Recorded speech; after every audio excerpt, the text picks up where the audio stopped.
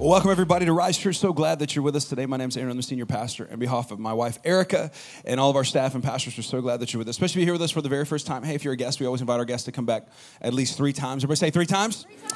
Here's why I know when you go to a new place, you don't always get the best experience on the first experience. So my hope would be that you would come back and we could be your spiritual family. If you're watching online, do me a favor, like, comment, share, leave a review, do something in the chat. It helps us kind of get through some of those social media algorithms and gets the message of Jesus out. We're in the middle of a series right now, one of my favorites, honestly, called Miracles. And the reason we're doing that is every year we try to plan as a church to do a series on the person of Jesus. And we do that because, hey, if you don't know, now you know, Jesus is a big deal. And we really celebrate what he did for us. I always tell somebody, I know a lot of people kind of get hung up in the world of Christianity on, the Bible. And they're like, well, I don't know if I believe everything in the Bible. And I'm sorry, I always try to point them back to Jesus. Like, hey, well, look, at the end of the day, the Bible stuff, we'll get into the Bible things, but let's talk about Jesus. Because if Jesus didn't live and then die and then raise again, all this is for naught. Paul talked about that. And so this is an important thing that we celebrate the personhood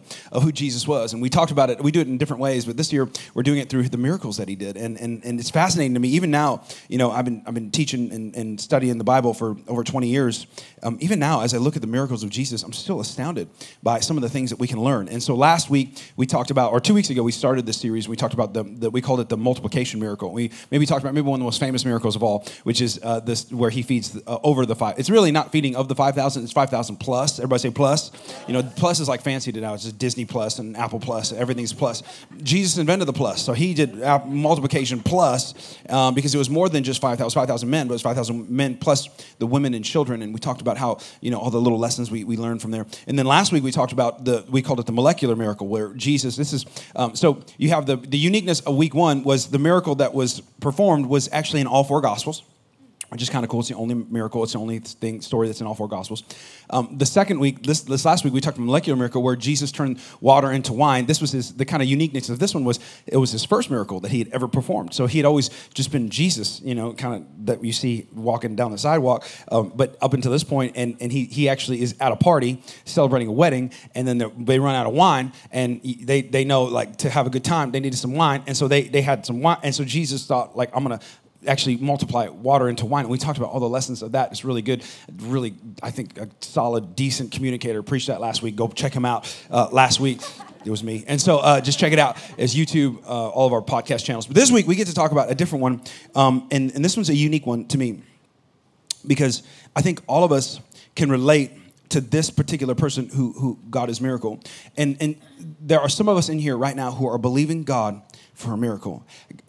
Maybe just by a show of hands, if you're like me right now and you're believing God for a miracle, will you just lift your hand and just join me in believing God? Okay, just so we can, okay, keep it up like you put deodorant on. Okay, now look around. Okay, and so you got a lot of people in here believing God for a miracle. What the goal of this series, the goal of this series is to help us understand how to really believe God for that miracle you're believing for. Because only then I think God shows up on our behalf. So today, we're going to get into Mark chapter 10. If you don't know anything about the Bible, New Testament is, Mark is in the New Testament. The Bible is broken up into 2 main parts. You have the first part, it's kind of the Old Testament. The second part is kind of the New Testament. It starts off Matthew, Mark, Luke, and John. We're going to be in that Matthew, Mark. We're going to be in that Mark book. And that book really just tells the life of Jesus, one of the Gospels. And Mark is unique because it's kind of like if you have ADD like me and you're like, need to get to it. Like if you like, if anybody do you ever have somebody in your life who tells you a story and right when they start the story, you're already saying, get to it. Anybody else like me? Like, okay, you will love the Gospel of Mark. So go read that because everything that he says, he makes a sentence, he always adds after every sentence he does. And then, like, it was like, so, and then Jesus got up and then he went here and then he did this. And then it's like, it's the summary, it's the Cliff Notes versions of Jesus' life. I love it because Mark is just like, get to it. And so Mark chapter 10 tells a great story about a blind beggar named Bartimaeus and what Jesus does. Obviously, you're going to, the spoiler to this. What happens to the blind man when they meet Jesus? What happens to blind people when they meet Jesus? They see. So it's not you. I already told you the punchline to the story, but we're going to read it anyway, and then we're going to learn something from it. Amen? All right. Mark chapter 10 is where we're going to be, and we're going to talk about miracles. Again, what is a miracle? We talked about in first week 1, when God interrupts or intervenes in situations to point to himself. We're going to look at one right now. Verse 46, Mark chapter 10. It says, then they reached Jericho, and as Jesus and his disciples had left town, that's important, okay? He's on his way out, he's leaving, and then a large crowd followed him. That's important too. A large crowd is on his way out, he's moving on. A blind beggar named Bartimaeus, son of Timaeus, was sitting beside the road. And when Bartimaeus heard that Jesus of Nazareth was nearby, he began to shout, Jesus, son of David, have mercy on me. I relate to Bartimaeus because there are times in my life where I'm not doing good and I scream out the name Jesus. Just this week even. Just this week. I've already said, anybody this week, you got some kids, or you had a bad day at work, or your husband did not do what you thought, or somebody cut you off and you screamed, Jesus. Everybody just say 1, 2, 3, Jesus. He said, Jesus, mercy on me. And then the haters started. Be quiet. Many people yelled at him, but he only shouted louder. Son of David, have mercy on me. And when Jesus heard him, he stopped and said, tell him to come here. And so they called the blind man. They said, cheer up. Come on, he's calling you. Bartimaeus threw aside his coat. How many of you right now need to throw aside something? Then you need to throw aside. You've been holding on to that thing for long. You just really too long. That coat represented his security, by the way. That coat was his only thing he had. That coat, you can't work when you're blind.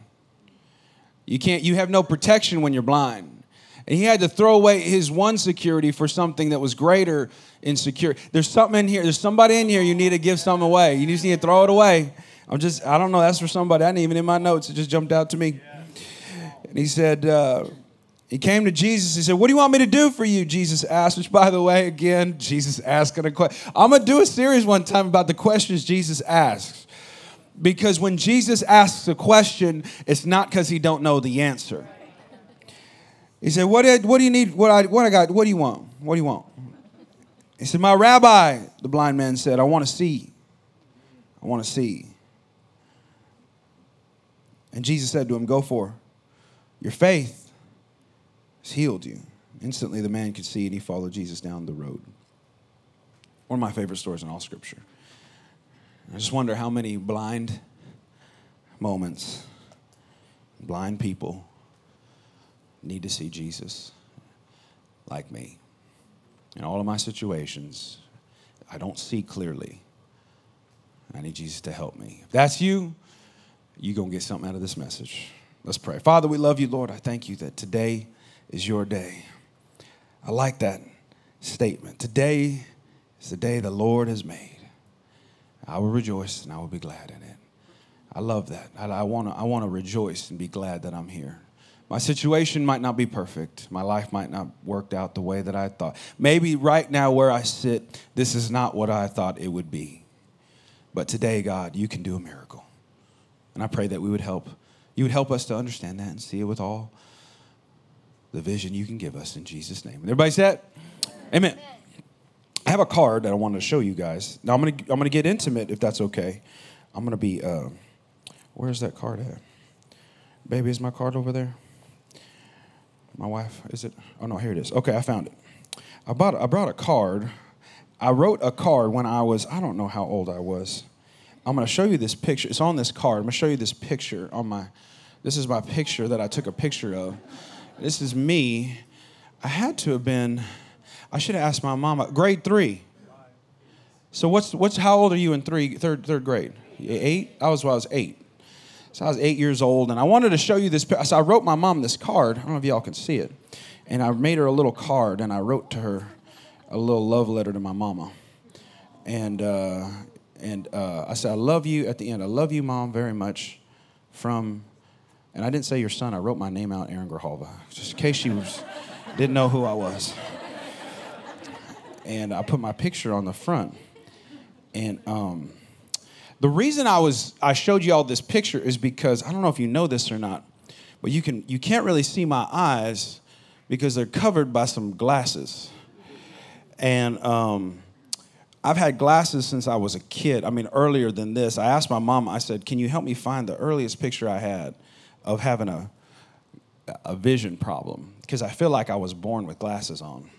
And I still have problems with my vision. I wear contacts, and my contacts are actually at the level where there's no level after these. So like when your optometrist says something like, well, if your eyes get any worse, we can't help you. You're in trouble. You know what I'm saying? So I'm at the very end of what my contacts power can be. I have astigmatism. I have like nearsightedness, farsight. I have everything's wrong. Everything that could be wrong. They even consulted me with laser surgery and said, you are not a candidate. That's how bad it is, right? And so I said, well, I was thinking about this because my kids, if you don't know this or not, but your kids will inherit some things from you, right? Well, my children have inherited my wonderful vision into their life. And I didn't know this until I had my twins. My twins were born first, obviously, and so they're my first two ones that come out. And from like birth to, I want to say maybe about third grade. I think it was about when they were 8, about that age. They didn't have glasses. Didn't know they needed glasses. Didn't even actually check if they needed some glasses. And they would go to school and come back and everything would be fine. And one day their teacher said, hey, you might want to check their vision. And I said, why? They said, well, because they kind of run into things. And I said, oh, all right, no problem. So I said, let's go check their vision. So we took them to the optometrist and took them down and got their eyes checked and got them some glasses, and they walked around. Remember, the first day they went to school with glasses on. Monday, they walk into school, and we pick them up and say, hey, boys, how's it going? How are you doing? You know, things are good. And they said, it was so fun. I'll never forget this. I don't know if you were there, but they said that they walk up, and they go, Dad, I have to tell you something. I was like, what, son? They said, there is stuff on the walls at our class. We didn't even know there was stuff on the walls. I was like, how many of y'all have a moment when you feel like you're a terrible, terrible parent? Terrible parent. Like, I'm never going to teach a parenting seminar ever. And I was like, man, you guys had terrible vision, and it's got them glasses, and I was just thinking about it. Vision and seeing is important, right, to us. There's something powerful about, like, clarity and vision and seeing things. I remember when I first got when y'all remember when the HD TVs first came out? Like when they moved from standard definition to high definition, it was eerie. It was like watching it was so clear. You were like, this is creepy. This doesn't seem, didn't we say that? Like, it's not real. It doesn't look real. And I remember going back, have you recently had a chance to go back to standard definition recently? Has anybody done that? Like where you hit the channel where it goes from HD channel, even on your HD TV to standard def? Doesn't it look terrible? You're like, how do we ever live watching this? You know, you can see football now, and you can literally see the raindrops hitting their helmets, and you're like, this is amazing, I'm there. Why? Because seeing things is important, like how you see, and the ability to see even in and of itself is pretty miraculous. I read an article just recently about how you're actually born blind. Babies are born blind, and in the first 8 to 12 months, all the synapses start to connect and connect their eyes, and how they kind of, the first 18 months they start to see, and all the nerves and optic nerves connect. It's why it's so important when babies are born to touch. Their touch is important, like because they can't see very well, so you have to like hold them and have skin time and make sure you hold them. Why? Because they're developing their ability to see. So like the idea of miraculous sight that takes a baby's 18 months to actually form, Jesus does in 1 second for a man who lost it. And I was just thinking about the idea of the miraculous thing of seeing. I mean, have you ever thought about that? Like, I can see, and then there's times I had my eyes dilated recently, and you can't see. And I was thinking how terrible it would be to be blind. And this man had lived like that in a society where he would have really relied on everyone else to survive. And Jesus comes in and just changes his world. I always tell people, like, man, if you just let Jesus in for just a moment, I wonder if all the things you don't see, you'll start to see. I just wonder if your life will be changed. I just wonder if you consider, if you just give him a chance, you know, kind of what do you have to lose kind of a thing. So I was thinking, what could be some of the lessons from this man's life that we could learn. 4 lessons today. 4 lessons from a blind beggar. 4 lessons from a blind. Because I think this man can teach us more things I think sometimes the blind people can teach us more than the people who can see. Sometimes sometimes you're too blessed, you don't see right. And this guy had it all, seemed like he had it all together. So number one, 4 lessons from a blind beggar. Number 1, don't wait for perfect conditions for your miracle. Read it with us. Mark chapter 10, it says, then they reached Jericho, and as Jesus and his disciples left town, a large crowd followed him. Okay, so you got to remember, Jesus is on his way out. He's not staying there. So he's leaving the situation. And not only that, there are a large crowd, could be thousands of people around. This is not the ideal condition for Bartimaeus to get a miracle. You realize this, right? So Jesus is leaving. His miracle worker is leaving. And then now, not only that, there are a bunch of people in the way between him and his miracle.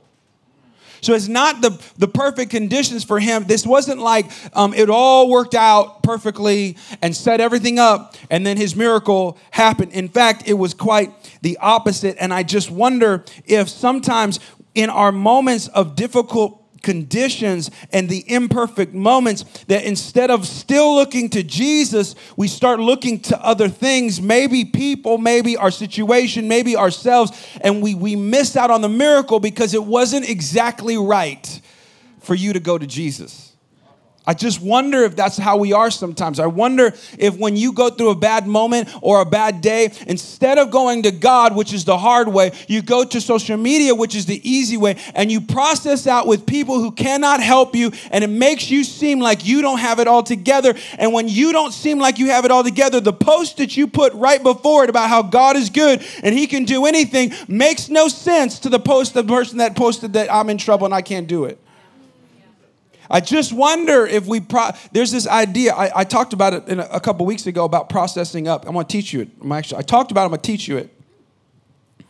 This is good for you who call yourself a Christian. If you're not a Christian in here, then this isn't for you. But if you're a Christian in here and you believe God, you need to know this. This is a divine idea that if you go through something, we process what's called up, not out. So the idea of processing means I'm going through something. I have to figure this out. And instead of me processing out or down to people who cannot help me, whenever I process out, I'm typically gossiping. Or I'm whining. Or I'm feeling sorry for myself because you can't help me. All you can do is say, oh. Like. Sad emoji. Praying for you. You can't process down because those people are the people you should be leading. And some of us process with our kids, on our kids. And because you're going through a bad day, now everybody's going through a bad day. And they can't help you. But you do it anyway because you feel like, well, that's what. We process up because we process to the people that actually can bring us help. And I'm not saying don't have community when you're going through something. Don't mishear me. But there's a difference between sitting down with someone and saying, I need you to pray for me. Let's pray right now. Let's have a moment that James says, I'm going to confess my sins one to each other so that I can find healing. And me going on Facebook Live or Instagram and posting a sad picture of my face crying, telling somebody to help me out. You realize the difference. Because you can't get help from technology and people who are actually probably still going through the same thing you are. You get help from the helper, from the great physician who knows what you're going through and can actually help you. So we process up. We even teach it in our staff. You know what we do? We process up. Process up. Process to your leader. Why do we do that? Because your leader can more unlikely actually help you in your issue. We process up. And I just wonder, because you wait for perfect conditions, you miss out on God. And so you say things like, I can't pray right now because I don't know how to pray. Actually, you should just tell God anything that's on your mind. Instead of saying, oh, I'll come to church when my life is good and everything is fixed. I hear it all the time. We hear it all the time. Oh, I can't go to church. I can't. I mean, my life's messed up. I'm like, man of God, you better run to church then. Don't we say that? Don't we feel like that sometimes? Did we ever grow up like that a little bit? Like, I can't walk to the church because if I get in the church, then God's going to see all the problems I got. I'm like, just so you know, he sees all the problems you got. You might as well do it in a place that you can get help. It's not a perfect condition. It's never going to be right. I'm going to give when I get money. I'm going to be real generous when I got the money to be real generous. I'm like, you ain't ever going to be generous. If you can't give on $5, you ain't going to give on 500, and you might as well just say no to 5,000. It ain't going to help. You ain't going to find a perfect condition for your miracles, what I'm saying. There's no, and this beggar, I'm inspired by him because he just didn't wait for perfect conditions. He just did it blind. So what do you need to do in your life? What do you need to do that? Just do it blind. Do it broken. Do it hurting. Believe God. Just step into your miracle moment and don't wait for perfect conditions. That's good. Amen. All right, number 2. So what he didn't wait for perfect. This is the second thing I learned from this Bartimaeus. Can we just call him Bart? That's more Bart. He said, I felt like I said, work what you got. Work what you got. This is good. Verse 47 says, when Bartimaeus heard that Jesus of Nazareth was nearby, he began to shout, Jesus, son of David, have mercy on me. So week 1, I said, you got to be thankful with what you got. Go back and watch the series in Miracles, because like you got to be thankful. Your gratitude is really the breeding ground for miracles in your life. Just being grateful for what you have. So that was week 1. In week 3 of the series, it's not being thankful with what you got. It's actually working what you got. So there's one step for him to be thankful, like, hey, God, I know I don't see, but at least I have a job, or at least I have a life, or at least I have hair, or, you start to find gratefulness for anything, right? You just try to be thankful. But with Bartimaeus, he said, I'm not only am I thankful for what I have, I'm going to work what I have. And even though I can't see, I can hear. And I can say something. And the Bible says he shouted when he could have been silent. When he could have felt sorry for himself. I wonder if he would have shouted, if he could have seen the crowd. Like, let's say he wasn't blind. Let's just say he was lame. Maybe he had broken legs or he couldn't walk, but he could see the crowd. I wonder if his discouragement would have came from the ability to see the crowd.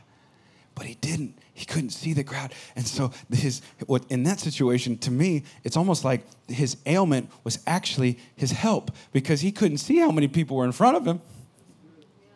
And all he couldn't see is a bad situation. All he could do is hear, this guy Jesus is walking around near me. I'm going to scream. And I'm going to get my miracle. There's this, it's all throughout the Bible, really, that God seems to recognize people who just don't take no for an answer. There's this one story in 2 Kings where there's a prophet named Elisha and this widow who is an interesting story. You should go read it. But the summary of the story is she was a wife of a prophet who had died and had a bunch of debt, and the creditor comes back to claim the debt after he had died, and she had 2 sons, and he was going to take the 2 sons as slaves to pay off the debt. And the woman sees Elisha, the man of God, the prophet who had taken over the mantle from Elijah, and he was walking through the town, and he walks up to she walks up to this prophet who represents God, and she's got to take no for it. You're not going to not bless me. Spirit, I need a miracle right now. And he winds up telling her to fill jars with oil, and then she's like, I ain't got no but like 8 jars or something like that. And he's like, just keep filling until you can't fill no more. And he just keeps filling and filling and filling. And she gets all the money that she needs to pay off this. She has a miracle simply because she just had this moment where she worked with what she got. She's like, I don't have anything. And he goes, what do you got? I got jars. I got oil. And he says, all right, let's bless it. And then let's just see how much oil we can get out of it. and she worked with what she got. I like stories like David where he's standing in front of the Goliath and they're like, you need a sword and you ain't got no sword. And you need a shield and you ain't got no shield. And you need some armor because that dude's big and you ain't got no armor. And so I don't know what you're going to do. And I just kind of wonder if David just goes, I'm just going to work with what I got. I got a sling and I got a rock and that's just going to have to work. I just wonder if you and I, between our miracle, we're not working with what we got. Sometimes I think people, you ever sit inside church and we say stuff like, you should go on a missions trip. And you're like, I can't go on a missions trip because I can't leave work. But you can give to the mission. I wonder how many times you're like, I can't give anything. I don't got no money right now. I just can't do it. But you can serve. Yeah, I can't take my wife on a vacation to Tahiti, but you can't take her to some tacos, right, on Friday night. You can do something. You got to work with what. I can't give my kids a toy, but you can give them some time.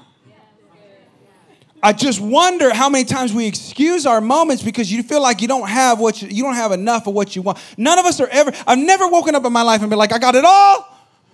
I need nothing else. I'm so blessed. I have nothing in my desire. I just don't know if that'll ever happen to you. So I just wonder if between this time and the time we're on, sitting in heaven, hanging out, maybe, I don't know, eating tacos in robes. That's how heaven looks at me. But if maybe between now and then, you and I are going to have to take a moment and just not only be thankful with what we got, we're going to have to work it. So what do you have right now that you need to work? What is the thing that's keeping you from saying something and getting your miracle? Right. It could be something that you need to work. Are you working what you have? There's an interesting story. I want to read. This is good. I read this the other day. I wanted to read it for you. Episcopal Bishop William Frey told a story of him as a young man that he tutored, who was blind. The student lost his sight in a chemical explosion at the age of 13. And for 6 months after, all he did was feel sorry for himself. One day, his dad told him to hang the storm windows because winter was coming. He told him this. He said, I'm leaving now, son, and this better get done or else. How many of y'all have had that moment with your kid? You better clean up this room or I'm losing it. A student got mad and thought he would fall from hanging the windows. This would leave him not only blind, but also paralyzed. I wonder if when I said something to you like you said, I said, you got to work with what you got. You're like, but you don't understand. If I do that, something bad could happen. Some of us think like that. But if I do that, then, what if I mess up? If I do that, what if I do something wrong? If I do that, what if something bad happens? If I do that, what if I get hurt? If I do that, what if you get hurt? If I do that, I can't do what God's calling me to do and work with what I got because you don't know what could happen. And the student said, this would leave me not only blind, but also paralyzed. And the story said, however, he never fell. He said he had focused on working what he could with what he had. And only after finishing the task, he finished it, did he realize his dad never left the room. He stayed to make sure his son was safe. And whatever you're afraid of that's keeping you from working what you got, just know Dad's still in the room. He's still helping you. He's still saying, it's okay. And it feels scary to scream in a crowd of a lot of people who want you to be quiet. But Dad's still in the room. Number three is this. Don't worry about the crowd. See how I did that transition? I talked about the crowd, and now I'm talking about the crowd. Don't worry about you're going to have to, because at the end of the day, in your life, there's always going to be a crowd. There's always going to be somebody saying something, talking about your life and what you should do. Verse 48 says, be quiet. Everybody say, be quiet. Yeah, that's what they told him. Actually, let's scream it like you believe it and like you just won the national championship game. Sorry, Duke. You're going to believe it. Everyone on count three, just scream, be quiet. 1, 2, 3. Be quiet. Yeah, that's what he heard. He heard. he said many of the people yelled at him and only made him shout louder. Son of David, have mercy on me. Life is just full of some haters, man. It's easy to be a critic. Easy to tear something down than it is to build something up. Just is. Doesn't impress me when you try to criticize something. It takes faith to speak life sometimes. It takes faith to build something. I love when people come tell. Don't you love when people try to tell you how to do something they ain't never done before?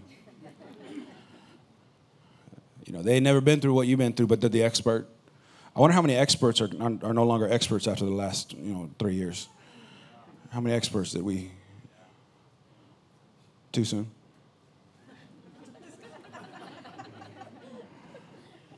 It just takes life. It takes faith to speak life. I just wonder. There's always going to be somebody saying something. I was in the Sunglass Hut the other day. I like to shop. I was in the Sunglass Hut, and I put on these. Man, to me, these glasses were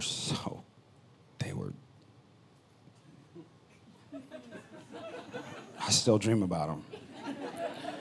They're amazing. Has anybody ever put on some pair of sunglasses? You were like, they made these for me. Anybody else out there other than me? Just give me one person that stands in faith. Okay, 1, 2, 3. Okay, good. So I put these sunglasses on. I'm like, these are so amazing. Gosh. I looked at the lady in the Sunglass Hut. This is right, my first mistake. And I asked her, I said, what do you think of these glasses? I'm not kidding, this is what she said. She said, I like the glasses, but it's your face.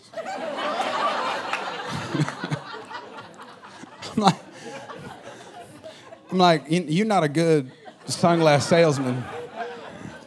You know, because it doesn't matter what they ask. If you're selling them, you say, they look amazing. You need 2 of them. And she said, those glasses are amazing, but it's your face. And I just was like, man. And you know what? I thought about it the whole day. I started looking. I went home. I'm in the mirror. I'm like, what's wrong with my face? You know, like I'm trying to. And I don't know, the loudest wheel is always the one I seem to focus on, the critic, you know. I had a shopping cart the other day, I was pushing it, and I could not, I had one of the one that they need to fix. Has anybody gotten one where you're like, why is this cart here? I want to drop it on its side and like turn it upside down and be like, this one's broken, somebody fix it. And but I'm pushing the whole thing, and it's like, wee, wee, wee, wee, wee, wee, wee, wee, wee, wee. I'm like, oh my gosh. And I could not handle it, you know. I could not focus on the other 3 tires, the wheels that were working normal, right? I could only focus on the one that was broken. And I think that's how we are in life. You know, somebody says something. Isn't it amazing how you can get 1,000 compliments, but one person says something crazy about you? And that's it. That's it. That's why a lot of things on social media are so viral. You know, the most viral things that are the most viral are negative. It's because people are addicted to the squeaky wheel. And you're always just going to have somebody saying something. And if the beggar would have listened to the crowd, he would have missed Jesus. And I just wonder if you're too focused on the crowd right now. I wonder if you're too focused on what is the temperature of people on social media so I know how I'm going to be today. And you just scroll and negative, and it's amazing how negative everything is and how negative you can be. And the crowd is now at your fingertips all the time. And I just wonder, are you listening to the crowd a little too much? You know, are you listening to the people in your life that really don't matter? They don't need a miracle, right? Isn't it funny how the people who don't need a miracle try to tell the people who do need a miracle to be quiet? And he just didn't listen to, he didn't listen to the crowd. And I was just like, man, I remember, the biggest lesson for me I had to learn as a pastor. And it's 21, 22 years of ministry, never seen the church door close. And in 2020, in March, the church is closed. The doors closed. They closed. Physically, we couldn't meet. And the year of 2020 was the year of the crowd. You realize that? Everybody has something to say about everything. And I remember, you had the COVID thing, and you had racial injustice, and you had political turmoil. It was like one thing after the other. I was like, we are on the 7th rung of Jumanji. All hell is about to explode. Like, what else could we have happened, Like, it's like, what else could the world take? And I remember feeling, can I be honest, as a pastor, I remember feeling like I had a lot of people in the crowd trying to hijack the church's vision. And they'd come and say, hey, pastor, I love you, but you need to say something about this. And it was always, here's what's funny. They didn't realize that while they were saying to talk about their side, I had another 8 people saying, you should talk about the other side. And they're like, you need to say, and we need to, and the crowd was going, you better be quiet. I remember asking Pastor Jeff about it, my pastor, he was just here. I was like, how do we do this? I'll never forget. He's kind of a big man. I was with him personally. And he got really close to me. He looked at me in my eyes. He goes,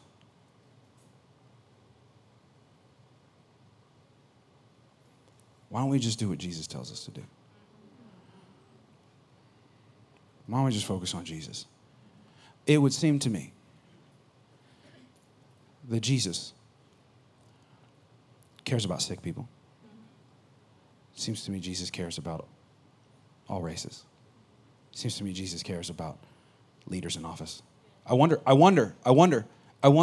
if we're being pulled to be distracted on something instead of the main thing. And I wonder if the lesson that I had to learn the hard way was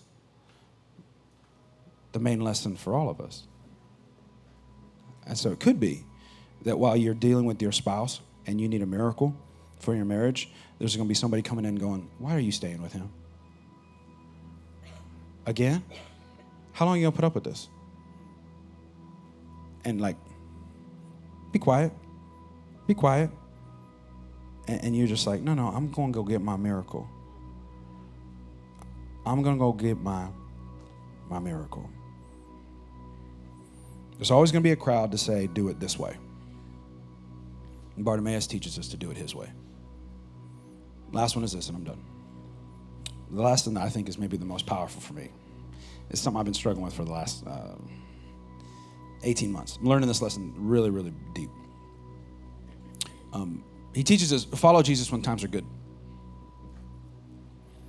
I like that the story points out. And Jesus said to him, go, your faith has healed you. And instantly the man could see. And he followed Jesus down the road. And I just was kind of taken back by that a little bit because I'm like, well, he got what he wanted. Why would he follow Jesus? That's like the American way. You asked Jesus for a miracle. He gave you the miracle. And then he doesn't see you until you need another miracle. Or maybe this is my way. I don't know if you're like me. And I just wonder how many times I only go to God when things are bad, when I'm blind. I'll walk with you, Jesus, as long as I can in the valley of the shadow of death, because I need your help. But in the mountaintop, I really don't even acknowledge that you exist. And I just wonder if maybe the greatest lesson of a blind man who sought God and started to see is that when things start to turn, you're believing God for a miracle right now. And I'm believing God that he's going to give you the miracle. But when he does give you the miracle,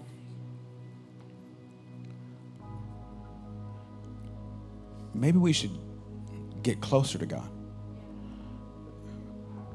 It's easy for me to wake up in the morning when my life is bad and I go to God. I'm like, because I need God. I need you. I need this miracle.